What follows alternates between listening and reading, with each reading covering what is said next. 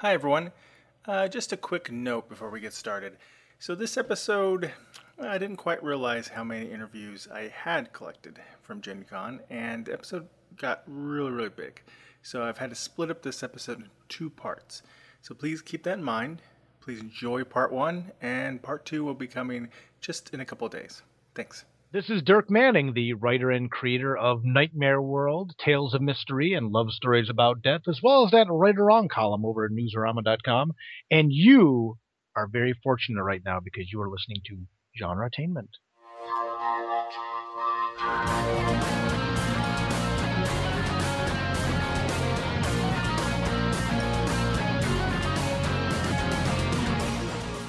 Hi everyone, welcome to another episode of Genretainment at SciFiPulseRadio.com. We're your hosts, Marks and Julie. Genretainment is where we talk about what's happening in the world of film, TV, and web series. We give you interviews with writers, directors, producers, and actors in both independent and not so independent creations. Now for this special 101st episode, yes, 101, we have a number of interviews from Gen Con, the longest running gaming convention in the world, which did have a record in attendance with 61,423 individual attendees. That's like counting the jelly beans in the big jar. I know, right? And I was one of those this year. Were you number 61,423? Yeah, sure. Okay. We'll go with that. And I just got back from Gen Con. And even though its focus is on gaming, there is much more than just that. So with the interviews, I start off with the Gen Con Film Festival, then interview over a dozen authors over an author's alley, and then wrap up the interviews back at the film festival. Now we'll have links to the different authors and filmmakers in the show notes, so be sure to check them out if you hear a book or film you think you would like to read or watch. Also want to mention a few news bits from the festival this year. One is a new Dungeons & Dragons feature film from Warner Brothers set in the Forgotten Realms world. Woohoo. Hopefully this one will be better. Some of the other ones have been a little iffy. I'll take your word for it. I haven't. Oh, you've seen them. Oh, yeah, I have. Mm-hmm. Yeah, oh, yeah. Yeah, bless their hearts. I hope it's better. Mm-hmm. Now, also at the Titan's Grave panel, Will Wheaton announced that Season 2 is in the works. I really enjoyed Season 1. Mm-hmm. Look forward to more. It's kind of a series where they're role-playing this game called Titan's Grave, and the people who are doing it are a lot of fun. Will Wheaton's a good game master. I like him. And the rules are simple enough that you don't get confused, and they add in music and effects and stuff that makes it really enjoyable to watch. Yeah. So, also, Paizo announced an upcoming Lovecraftian adventure path called Strange Eons. Now, you know I enjoy Lovecraftian type stories. Very uplifting works they are, yes. Well, creepy at least, and the Pathfinder RPG is always fun, so it should be fun to see this adventure path combined too. Mm-hmm. And I chatted with a game company working on a reboot of the classic Torg role-playing game, which will be called Torg Eternity. Torg has been around since the early 90s, so it'll be really interesting to see this new reboot. Very curious to see how it turns out. Anyway, there's some fun news that happened, plus there were lots of cool indie films, cosplay outfits, and gaming fun.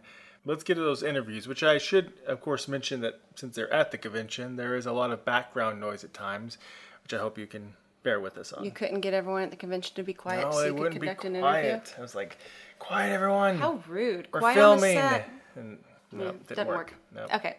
Now, before we get started with the interviews, we should point out that the music you just heard at the beginning of the show was a snippet from the theme song for our web series, Reality on Demand.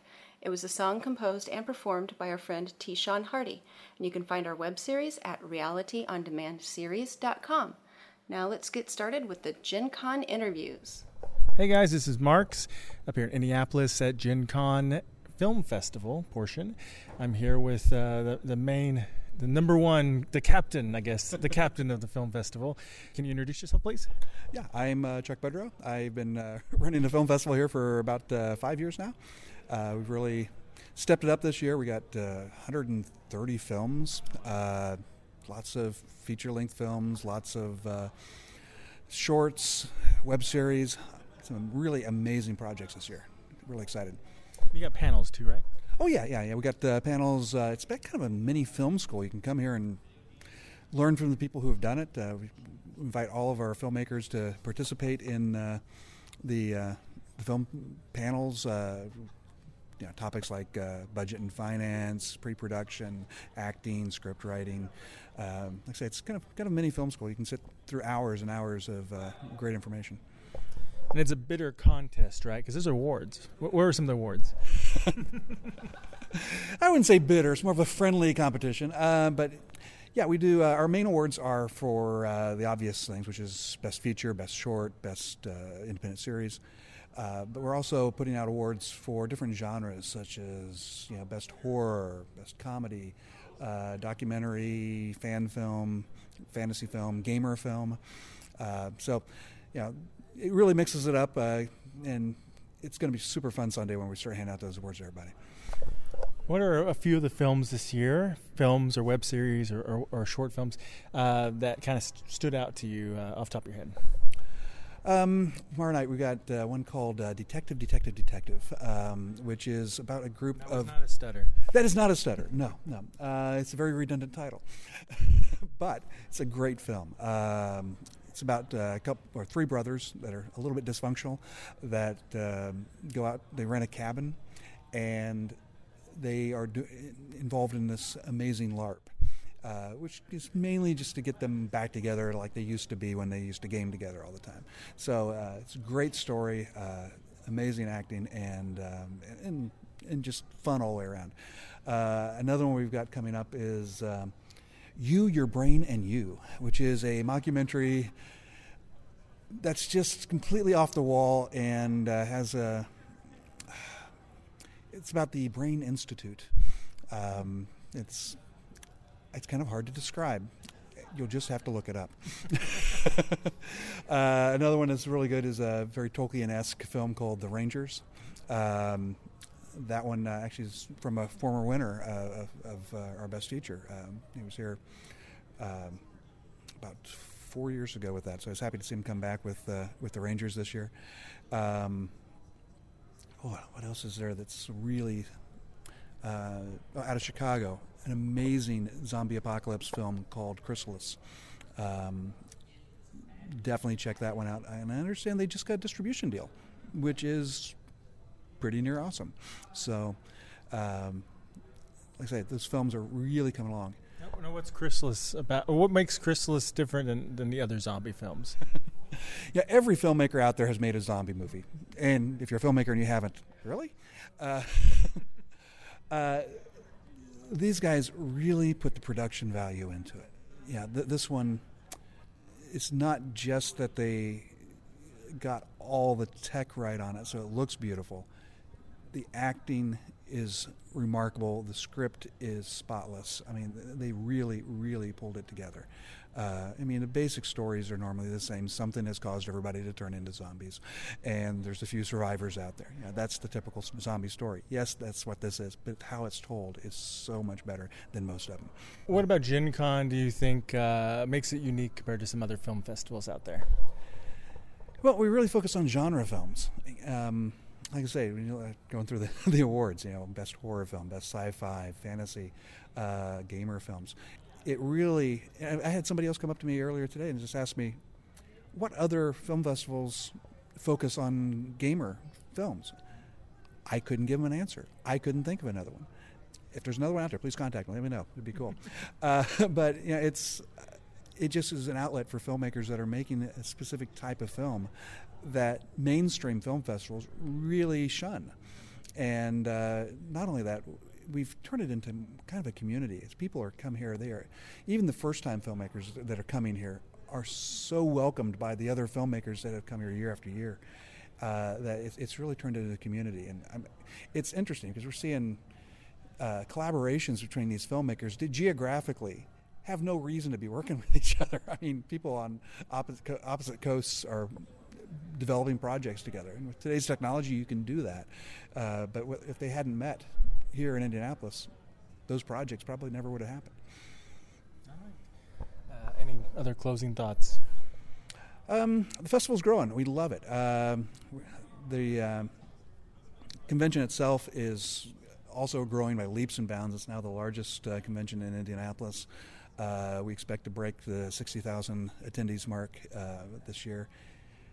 they've been really supportive. The convention itself has been so supportive of the film festival. And we're starting to get some bigger films starting to show up. I just had one overnighted to me earlier today called Harbinger Down. And it's basically by a bunch of guys that used to work for makeup and effects artist Stan Winston. And so these guys worked on Predator and Aliens, and this is very much along those lines. And check it out when you finally get a chance. These Blu-rays I got today, I think, are the first Blu-rays that have been burnt for the thing. So it's a pretty impressive film. That's going to be shown on Saturday night, and we're hoping to have a really packed house for that one. Now, where can people learn more about the film festival, about Gen Con also, and maybe keep track of it throughout the year? Well, surprisingly enough, GenCon.com. Plus Facebook. There's the typical Facebook page for Gen Con. Definitely check that out. And then we also started up a Gen Con Film Festival page this year. And that's been really fun leading up to the convention. Everybody actually kind of getting to know each other and getting interested in the films before they show up, which is, awesome. And I just love, they're good. We're just kind of making the community aspect continue on beyond the convention itself. All right, great. Well, thank you. All right, thanks, Mark. Hey guys, this is Marks up at Indianapolis at Gen Con, and I'm here in Author's Alley, and the name Arkham is beckoning me. So I have to see what this book, Daughters of Arkham, is about. So I'm with the author. My name is David Rodriguez, and I'm one of the writers of the new book series called Daughters of Arkham.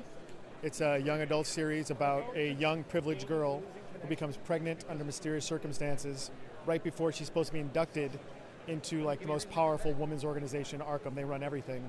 And so she's kind of bringing shame on her family, and she's being outcast and pushed aside, and has to figure out the Daughters of Arkham actually have ties to supernatural forces, which is how they get their power.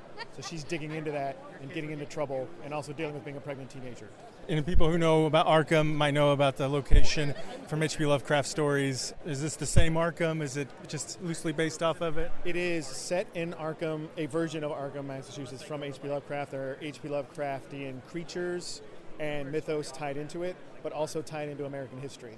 And there are other books also. What other ones are you involved with in this booth here? Well, I'm the writer of the Skylander comic series and the video game series. I write some of the video games, and I also write Finding Gossamer for Third World.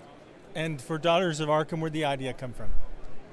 The idea just came from wanting to do something that was, featuring strong female characters, and also doing something for that young adult audience that was more accessible to them than maybe some of the other materials. And I just, I like Lovecraft, I like American history, and I wanted to do something that kind of tied them together. So, young adult's hot right now, but I haven't seen a whole lot of young adult Lovecraft. Were you all concerned about the mix? Where do you draw a line at on the horror part, I guess? I didn't really think about, whether it would... I just wanted to do that at an age-appropriate level. I didn't really kind of think about the young adult part or the Lovecraft part. I'm like, this would be cool, and would this be interesting to young adults and even older readers? And so far so good. I'm excited for it, but it just seemed like a cool story that I wanted to tell. And where can people find your books and you online? You can find them online, thirdworld.com. You can also find them on Amazon. Daughters of Arkham is there now for pre-order. We have an early release a few months early just for Gen Con. We're all over the internet. You can find us there. Third World, Daughters of Arkham, Skylanders, all over the internet. Google. Crazy Google. All right, great, thanks. No problem. Thank you. Nice meeting you. Hello, I'm Mary Fan. I'm a sci-fi author. I wrote the Jane Colt trilogy. It's space opera with a dash of cyberpunk. A little bit Firefly, a little bit Blade Runner.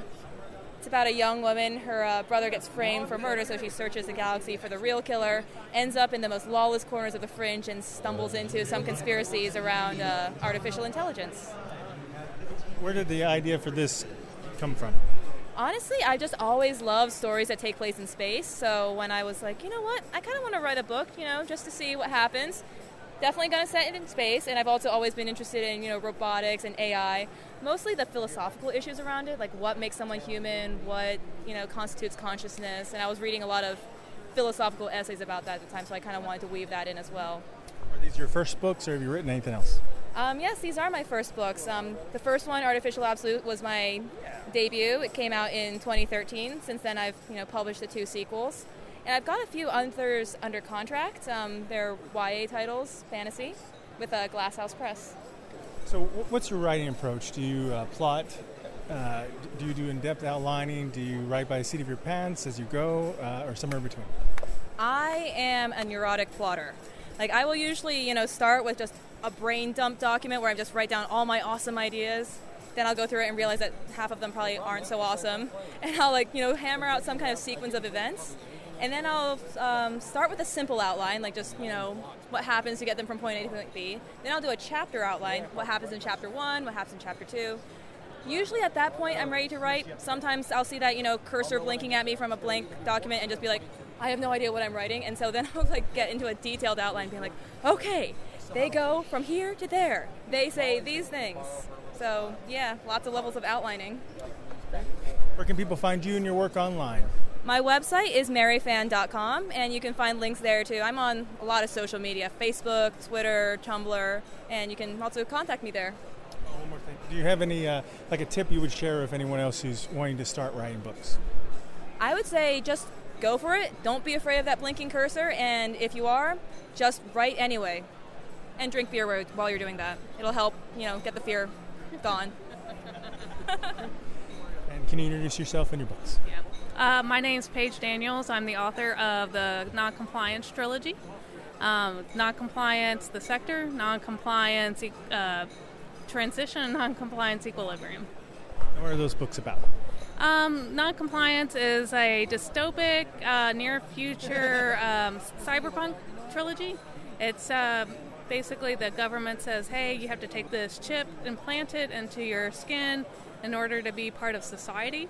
And if you don't take the chip, that's okay, and they kind of put them into basically like a reservation. And it's about the people who live in this non-compliance sector, and it's run by mobsters and kind of the bad guys, and it's almost like the Wild Wild West, but with mobsters. What was the spark for this idea? It's kind of a bunch of different sparks I had. When I was in college 100 years ago, I read this article. Last year. Last year. But when I was in college, I read this article about the guy who said the mark of the beast will come in form of a chip. I'm like, oh, that's kind of interesting. I wonder how that would happen, and I just kind of plotted ideas. So you had a crazy preacher guy on campus too? Yeah, right, exactly. I'm like, that's a great idea. Keep talking, dude. I'm going to write this down, And so I just kind of toyed around with it, just being in engineering school and all. I didn't have a whole lot of time to really mess with writing. And then after I got my master's degree, I actually had time to write, and I was kind of used to sitting at the computer at night, so I'm like, I'll just mess around with it. And I started thinking about characters, and I kind of wished, it'd be kind of cool if the nerdy girl got the guy instead of, the strong heroine who kicks butt and whatever. What if we had a heroine who was strong in different ways, like MacGyver, and she hacks, and, she can put together a bomb with bubblegum and a paperclip and kind of stuff. So I thought that would be interesting character to have. Do you have any tips for anybody who might be listening who wants to be an author? I guess just like Mary said, just do it, and keep plugging down ideas and drink beer, because that helps me. Because you kind of, your inhibitions are a little bit lower, and this is a great idea. I say just do it, and don't let the can'ts keep you from doing it. Where can people find you and your books online? My website is nerdypaige, PAIGE.com. And then I'm also on Twitter, Facebook, and all those social media sites, and you can contact me there. Yeah, thank you. Thank you. Chris A. Jackson. I've got a number of fantasy novels published. I'm currently writing for 3 different gaming publishers, Pathfinder, which is Paizo, Catalyst Games, which puts out the Shadowrun anthologies. I have a new story in their World of Shadows anthology. And I'm writing for Privateer Press, writing nautical fantasy for them. Aside from that, I have my own imprint of Jack's Books, and we have 3 different series that are complete, and a number of other novels that are coming out shortly. The Weapon of Flesh series, which is a trilogy about a magically imbued assassin. A high fantasy swords and sorcery trilogy, the Cornerstones trilogy, that is very epic in scope and very, very swords and sorcery.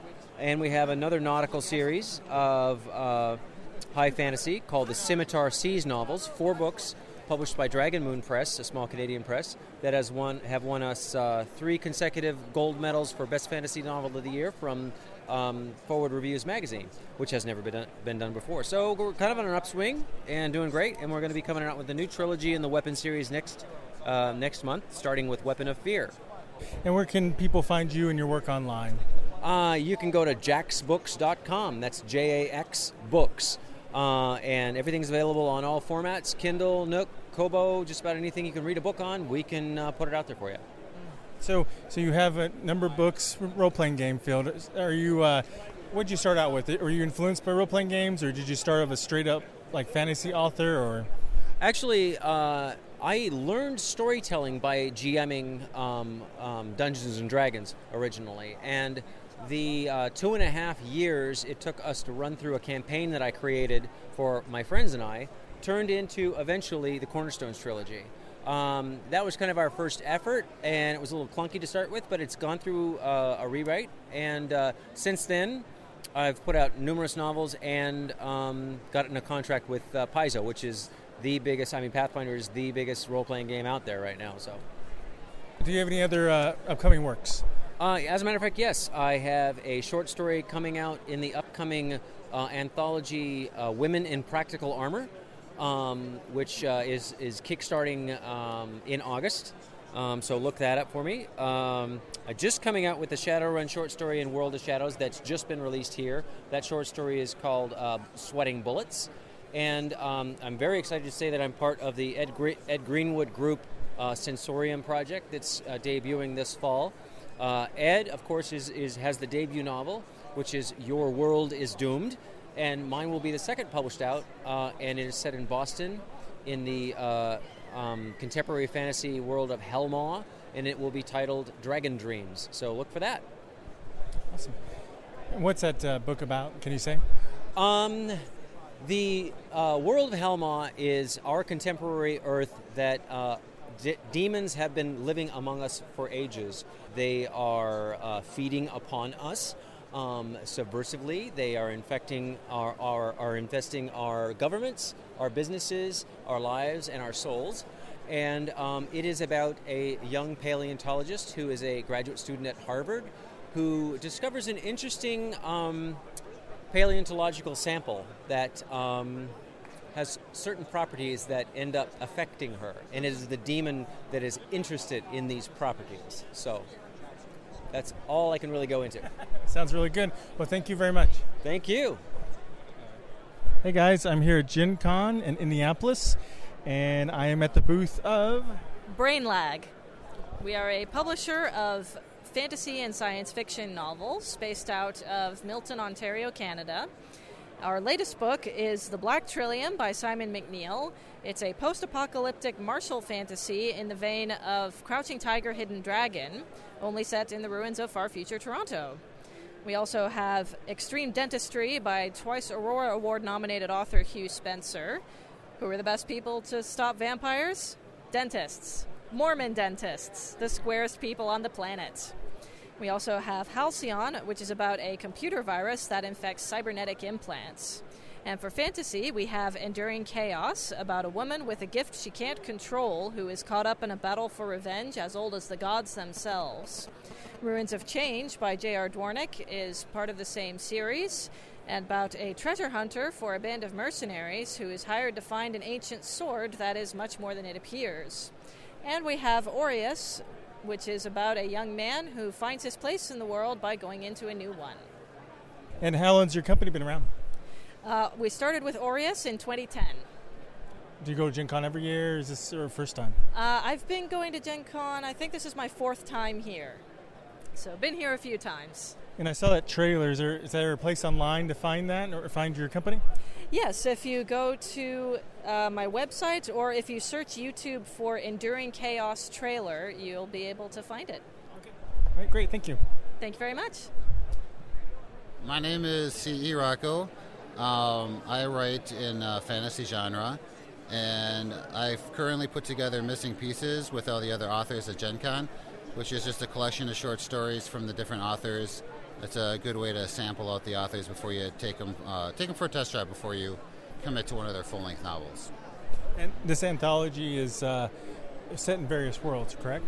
Right. So each author writes in their own worlds with their own characters. So if you find something that you like in one book, you can pick up that author's regular works and already be familiar with the world and the characters in which they write about. Ah, interesting. Are they all authors at Gen Con or just in general, various authors from various places?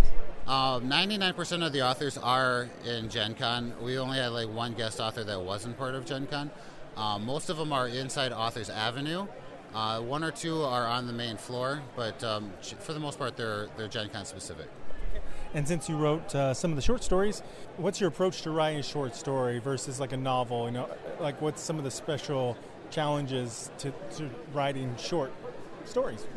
Okay, so short stories are kind of like their own little beast. So when I first started in Volume 1, I gave everybody a word count of 2,000 to 10,000 words. And 10,000 words is a pretty hefty short story. And I think my first short story was about 25,000 words, and I wanted to keep going. So I did not master that art of short story. When I did the second volume, my short story was about 3,000 words. So I learned how to clean it and tighten it up and make it shorter and still be concise and tell everybody what I wanted. So it's definitely an art and a challenge to make an effective short story within like 2,000 to 5,000 words to tell a story without going nuts and, you know, getting it all together. It's difficult. And can you tell us what your short stories are about? My particular short stories are written inside a world which I'm currently doing the full-length novel for. The first one that I have is called Bringer of Bedlam. It actually takes place in two different time periods. One of it takes place with a race of immortals, and then the other part is more of a current time inside the fantasy realm. And it's all about this artifact that brings back chaos into the world. The second one is actually called the Shard of Khaldun, and it takes place in the same world, but it takes place in the aftermath of the first story. And that's the one that I got down to like 3,000 words, and that one cleaned up pretty well. Then I started in with Nameless, which is a short story that I wrote about a race of golems that kind of come to life and have sentience, almost kind of like a Terminator thing, but not like, you know, from the future kind of a thing. And so it was how they kind of like cope inside of a world that kind of fears and hates them at the same time. So it's kind of like almost like the mutants of like the X-Men world, where everybody kind of hates them and doesn't know how to deal with them. The other one that I did here was the Mirrored Palace. So the Mirrored Palace is that's kind of an interesting story. I really like that one. That one was kind of a first glimpse at the villain of the series, who's going to be coming out in the novels, and kind of dealing with his own perfections and how his perfections are turning into flaws. So he's so like perfect that he doesn't see that he's perfect, so he thinks he's flawed, and it kind of makes him even be more perfect, which is kind of a weird dynamic in a book. Inside the fifth one, I did one called it's called Tribute. So Tribute was my I don't like halflings in the small races like that. I don't know why. I like gnomes.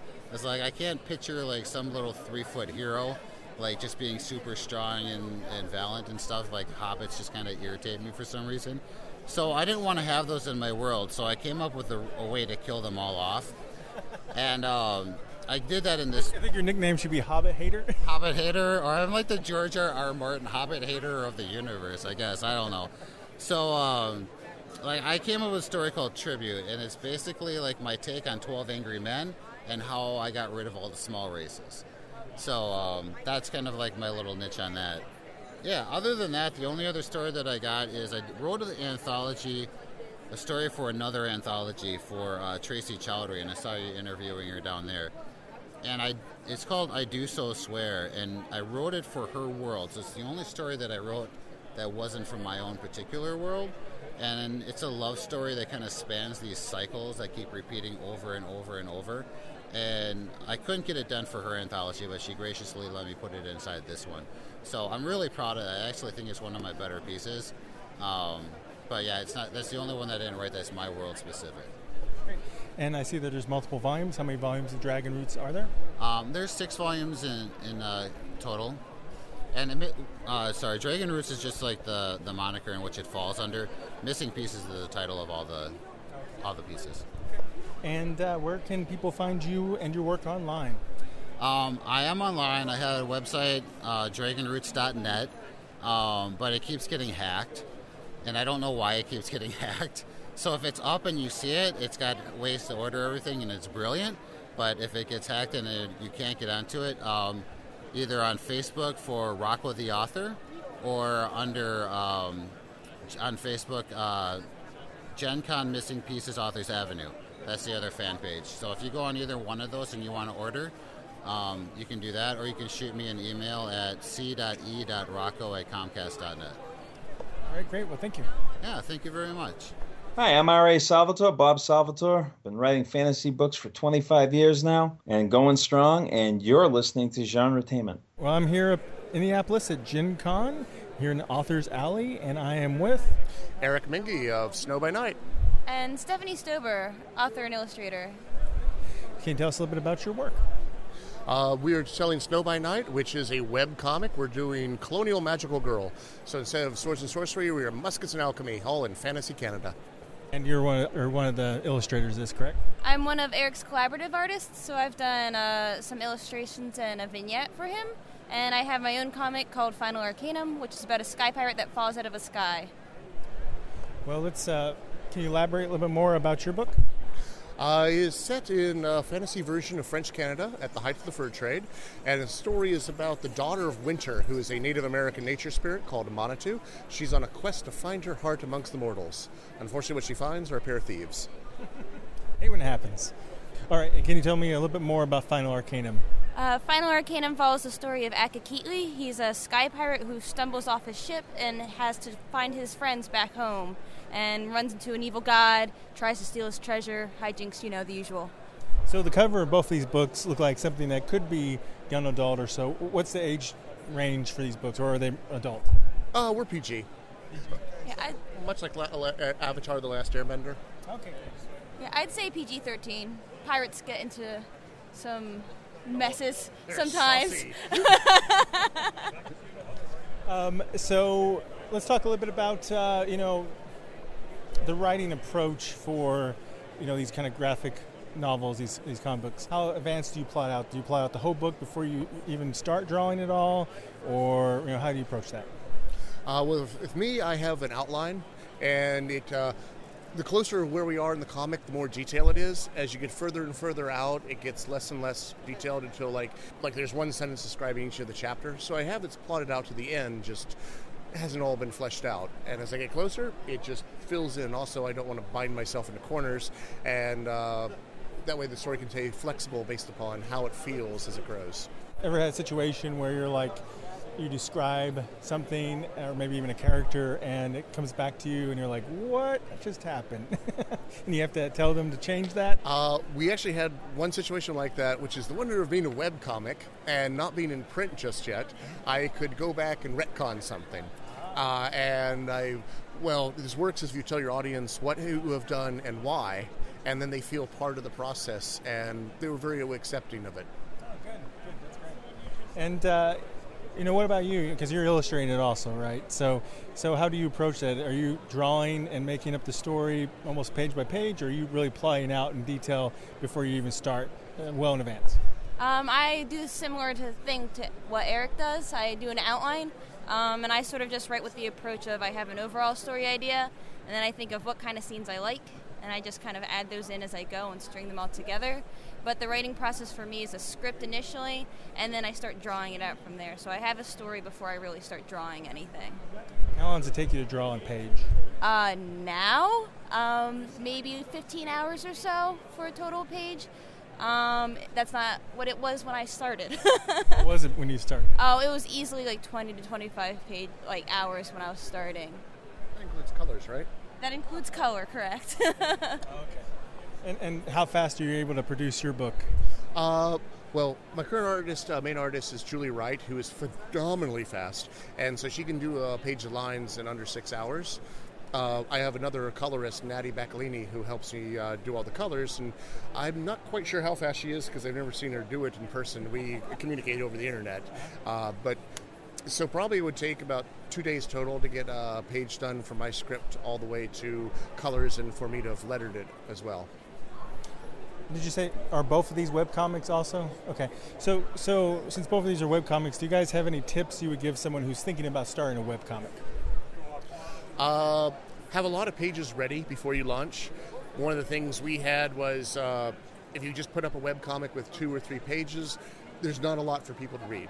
So I would highly recommend having like a full chapter or full issue ready to go before you even start, and maybe to burst out of the gate with multiple pages at once. And also realize webcomics are a marathon, not a sprint. When you do 1 page, that's great. Get ready to do another 500 because it's a long, slow storytelling process. What about you? Do you have any tips?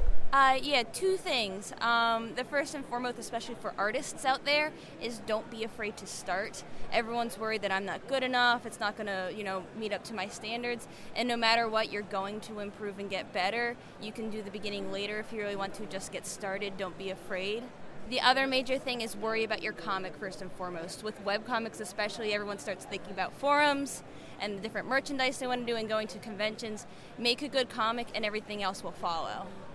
And one last question, because you're not an illustrator, are you? No, okay. I'm on the keyboard. No words. So for you, since you're just writing, you're not illustrating. Do you have any trouble finding artists, and where could people find artists if they're also artistically challenged? I don't have the biggest problem you have is that really good artists tend to be very busy.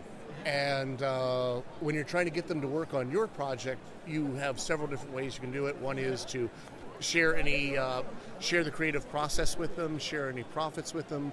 But one of the best ways to get them involved is to pay them. That way they can fund their other projects. And they much prefer to have, every artist I've met has usually preferred to be paid up front so that they, as opposed to getting a share of whatever happens later on. And if you offer a competitive rate, a quality script, and are very friendly and are willing to work with them, you actually can find some pretty good artists, and they talk to each other, and word will get around. Can you, talk about your book, but in general for webcomic artists, what's the kind of price range we look at for a decent artist for a book? Well, industry standard seems to be for new artists about $100 a page. If you're a veteran, it gets up to $200 a page. If you're drawing for Marvel and DC, which is not webcomics, that one can be higher, sometimes a lot higher. But that's few and far between. And one last question. So how do you monetize webcomics? Is the webcomic online itself not really the goal for, is there no way to monetize that? Is it just straight up whenever you print off these books? Is that the strategy? Because I'm not familiar. There are a lot of ways. I look at it like a radio. You're going to give away your product for free to get people interested in your story. And that way you build up a brand and a fan base. And once you have that, you can then start monetizing enough to pay for all my wonderful artists. And one way is you can put ads on your site. You don't have to say one. You're just saying that because she's right there, aren't you? No, I'm teasing. I say that because it's true. I like being able to pay for them. Yeah, we appreciate it. But you can the advertising helps a lot, but you have a lot of people out there with ad blocks on, and we have it's set up to say like, please turn off your ad block. We're ad supported. Put us in your exempt list.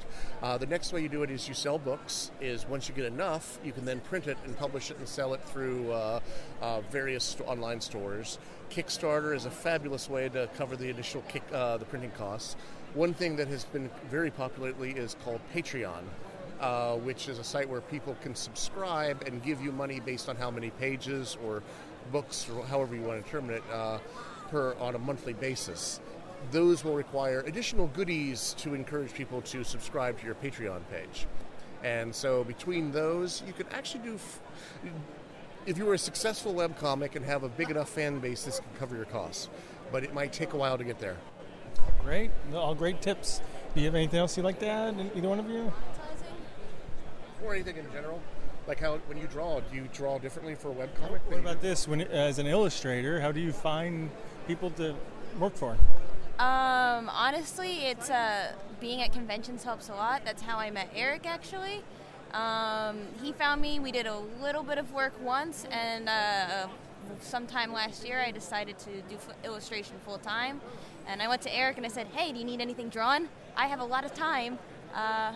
what's going on? Eric said, yes, I have all the time, all your time. Give it to me. I have so many things that need to be illustrated. Otherwise, it's stick figure drama if I draw it. So if somebody wanted to go to webcomics, another thing would be to make sure you go to conventions like this and network a little bit. Yes. It also helps you pick up tips, what to do, what not to do, which printers to go with, and just talking to people that have been doing it for a while, you can learn a lot. The panels in particular can be very helpful because webcomics are a pretty friendly group, and we've all been there. We've been starting up from scratch, and so we know what it's like. All right, and where can people find you and your work online? We are at www.snowbynight.com. And I'm www.finalarcanum.com. Thanks, guys. Thank you so much. Thank you. Hi, my name's Gavin Smith. I am the artist of the comic book The Accelerators, as a time travel comic put out by Blue Juice Comics. So it's time travel? What else is going on with this story? Well, it starts off as like a cat and mouse chase through time, and our reluctant time travelers end up getting caught in this future where they have to fight for their lives inside of a gladiator arena, but against warriors from different time periods. And the thing with our time travel is there's no going back. It's all forward time travel. And once our characters realize this, they figure out they're stuck in this world and they have to escape. So they use their time machine to jump ahead, hoping to find a place in time where technology is advanced enough that they can get home safely. And as they keep making these jumps, things just keep getting crazier and crazier, and they find themselves into wackier situations. How many issues are out? 9 are currently out, but we're doing it in miniseries format. So the first arc was just called The Accelerators. Right now we're putting out Volume 2, which is The Accelerators Momentum. And we're 3 issues into that right now. Issue 3 just came out this past Wednesday, which was the 29th of July, 2015, for chronicling purposes. And then they'll be time traveling back listening to this, really, right? Yeah. See, or traveling forward and then just catching up on all their old podcasts. So, and then the last issue of this run comes out in September, and there'll be a 4-issue run. And we just found out we were renewed for Volume 3 and possibly up to Volume 5 altogether. So there's a lot more to come. That's great. Well, how'd you get involved in this? That's a long story. It's kind of funny. I mean, I've been drawing comics for a while. I went to the Joe Kubert School, graduated from there. And during one of my summers off, I took a job in TV production. So I was working on Project Runway for a season. And one of the cameramen who works on Project Runway also worked on a TV show called Comic Book Men. That's Kevin Smith's show, and he and a couple other guys on the show were inspired by those guys, and they wanted to start their own comic book company. So that's where Blue Juice Comics came from. Fast forward a couple months later, I'm back at school, or no, I'm back in Indiana, graduated from school. Project Runway's still going on, and the cameraman comes back and he's talking about like, oh yeah, we're starting a comic book company. And my friend Daryl was like, you know Gavin that worked on this show with us, right? He drove you around for a while, you know. So they ended up getting in touch with me, and thanks to my buddy Daryl, they hired me for this gig. And it was supposed to only be a 1-issue gig, and that's obviously transformed into 10 issues completed for them. That's great. Yeah. Do you have any other projects out or in the works? I've got a couple other things out.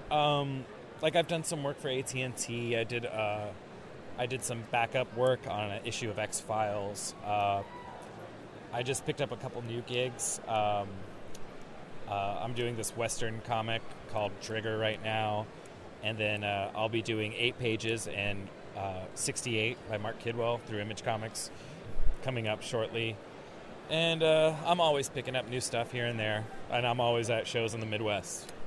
So you live here in Indiana? Yeah. This is one of the few shows that I could walk to the show if I wanted to. I live right down the street. Yeah. Yeah. But I do a lot of Chicago, Detroit, Ohio, Michigan. Wait, I said Detroit and other Michigan shows. Kentucky. I'll go out to New York, Philly, Pittsburgh, St. Louis. Whoever will take me, really. So if someone's listening and they're wanting to become a comic book artist, do you have any tip for them on how to get involved in this field? better make sure you like drawing. It's a lot of work.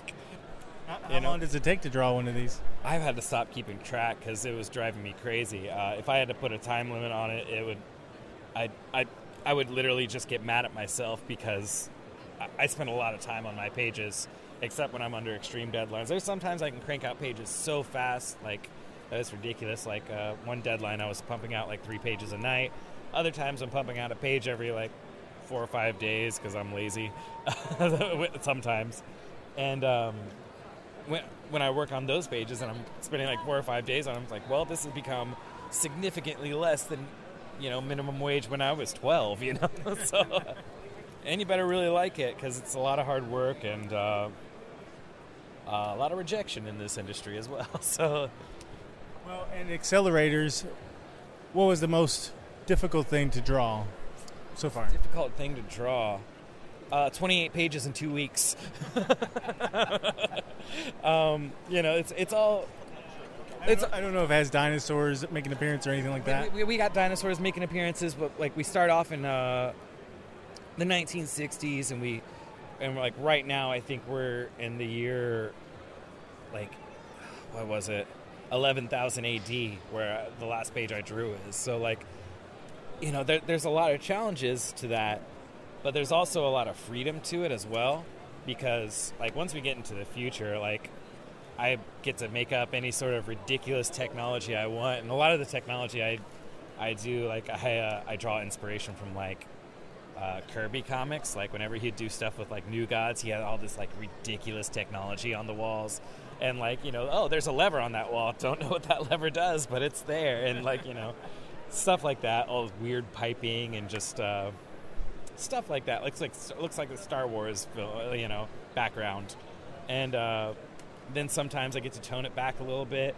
And then sometimes there's a lot of research that goes into it. Like when we have, on our first arc, where we had our characters fighting warriors from different time periods, like I said earlier, I had to go back and look up like what a Viking helmet looked like and how an accurate Viking helmet looked like, because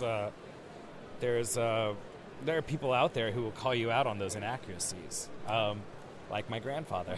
On one of the covers that Walt Flanagan drew for us, he drew a bayonet knife that was incorrect. My grandfather, who's a World War II veteran, was like, "That's wrong." And let me tell you why it's wrong. And just went in, kind of almost went off on me like I drew it. And I was like, "Grandpa, no."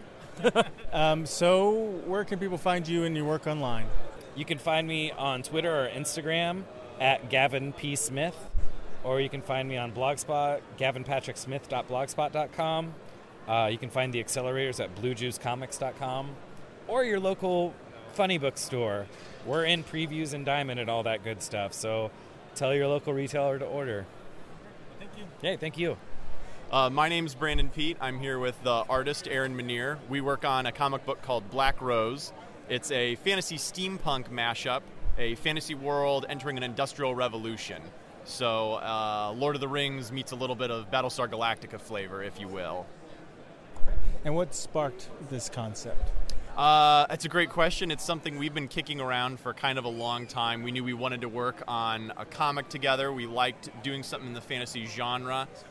We wanted to do something a little different than a lot of the stuff we'd seen. A lot of fantasy is very high fantasy. It's very traditional, very Tolkien-esque. We wanted to do something that deliberately strayed away from that. No elves, no dwarves, no magic swords, things like that. Let's put guns into the equation and see what shakes out. Are there any fantasy species, or is it all human? All human. There's definitely some exotic flora and fauna. There's some large kind of saber-toothed cats that you'll find roaming around. One of the themes in the book, our tagline is "Fantasy is Dead," and that's a theme we kind of explore because the fantasy part of the world is in real danger of dying off from the more aggressive technological forces that are beginning to take over the world.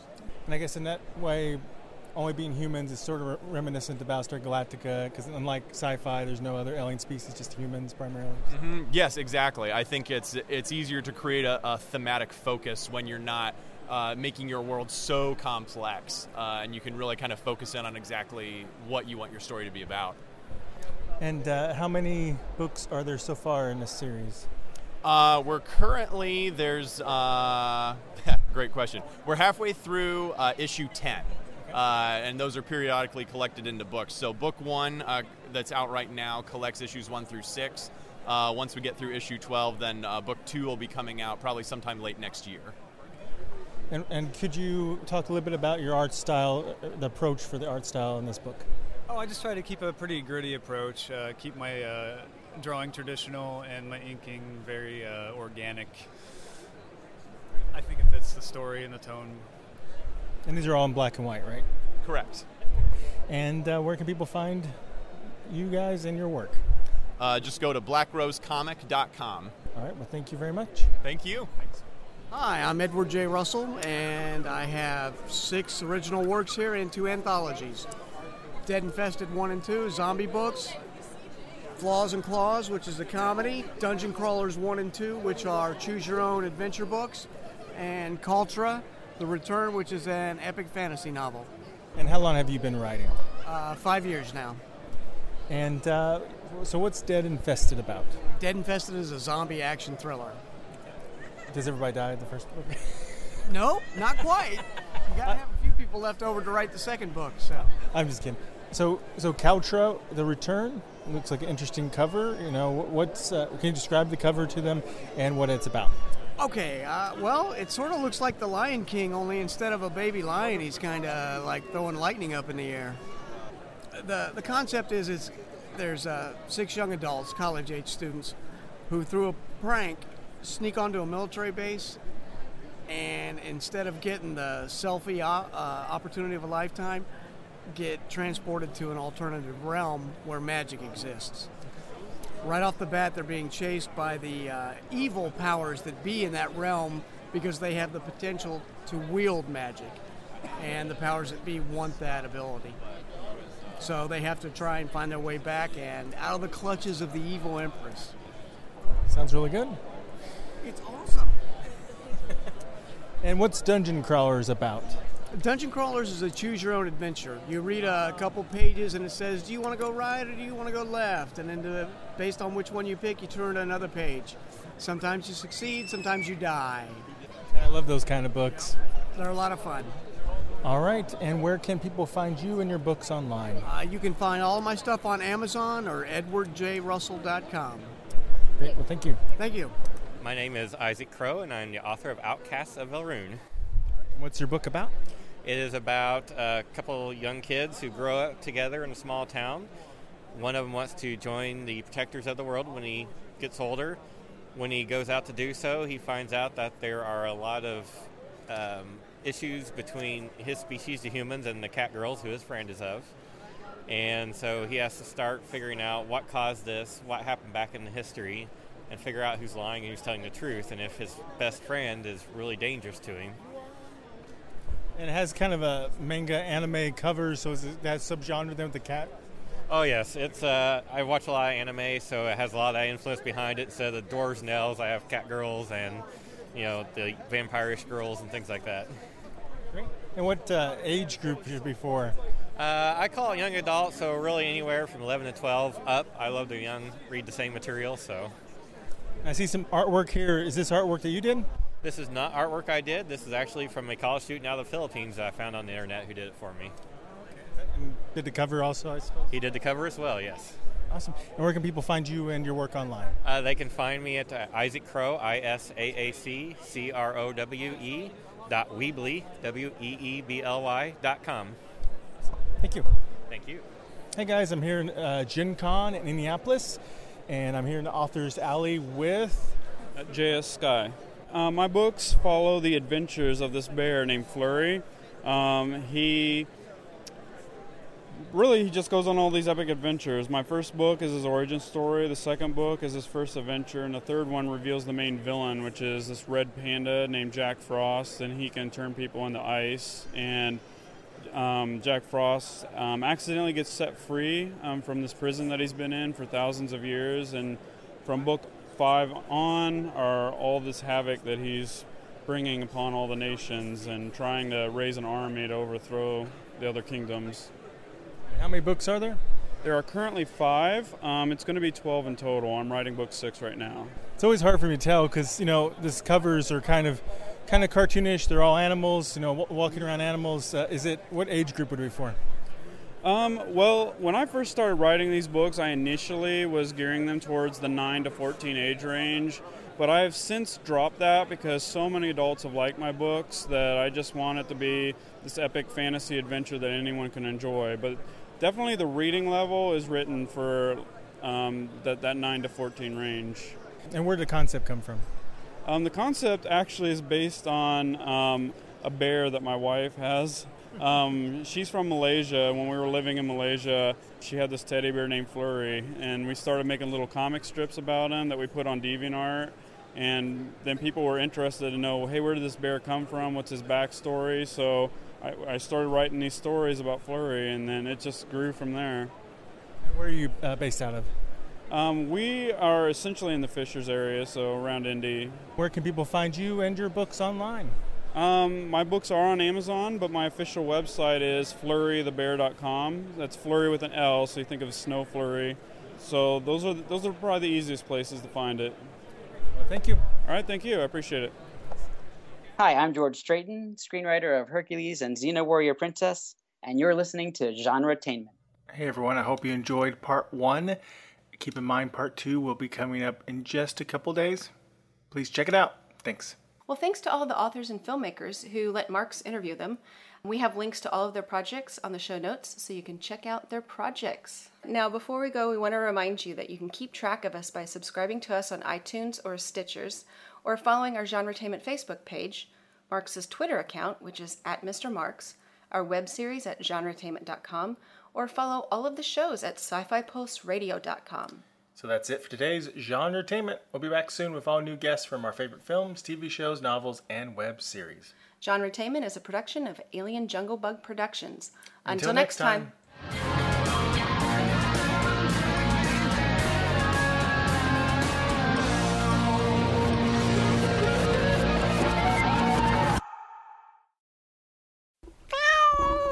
Bad monkey.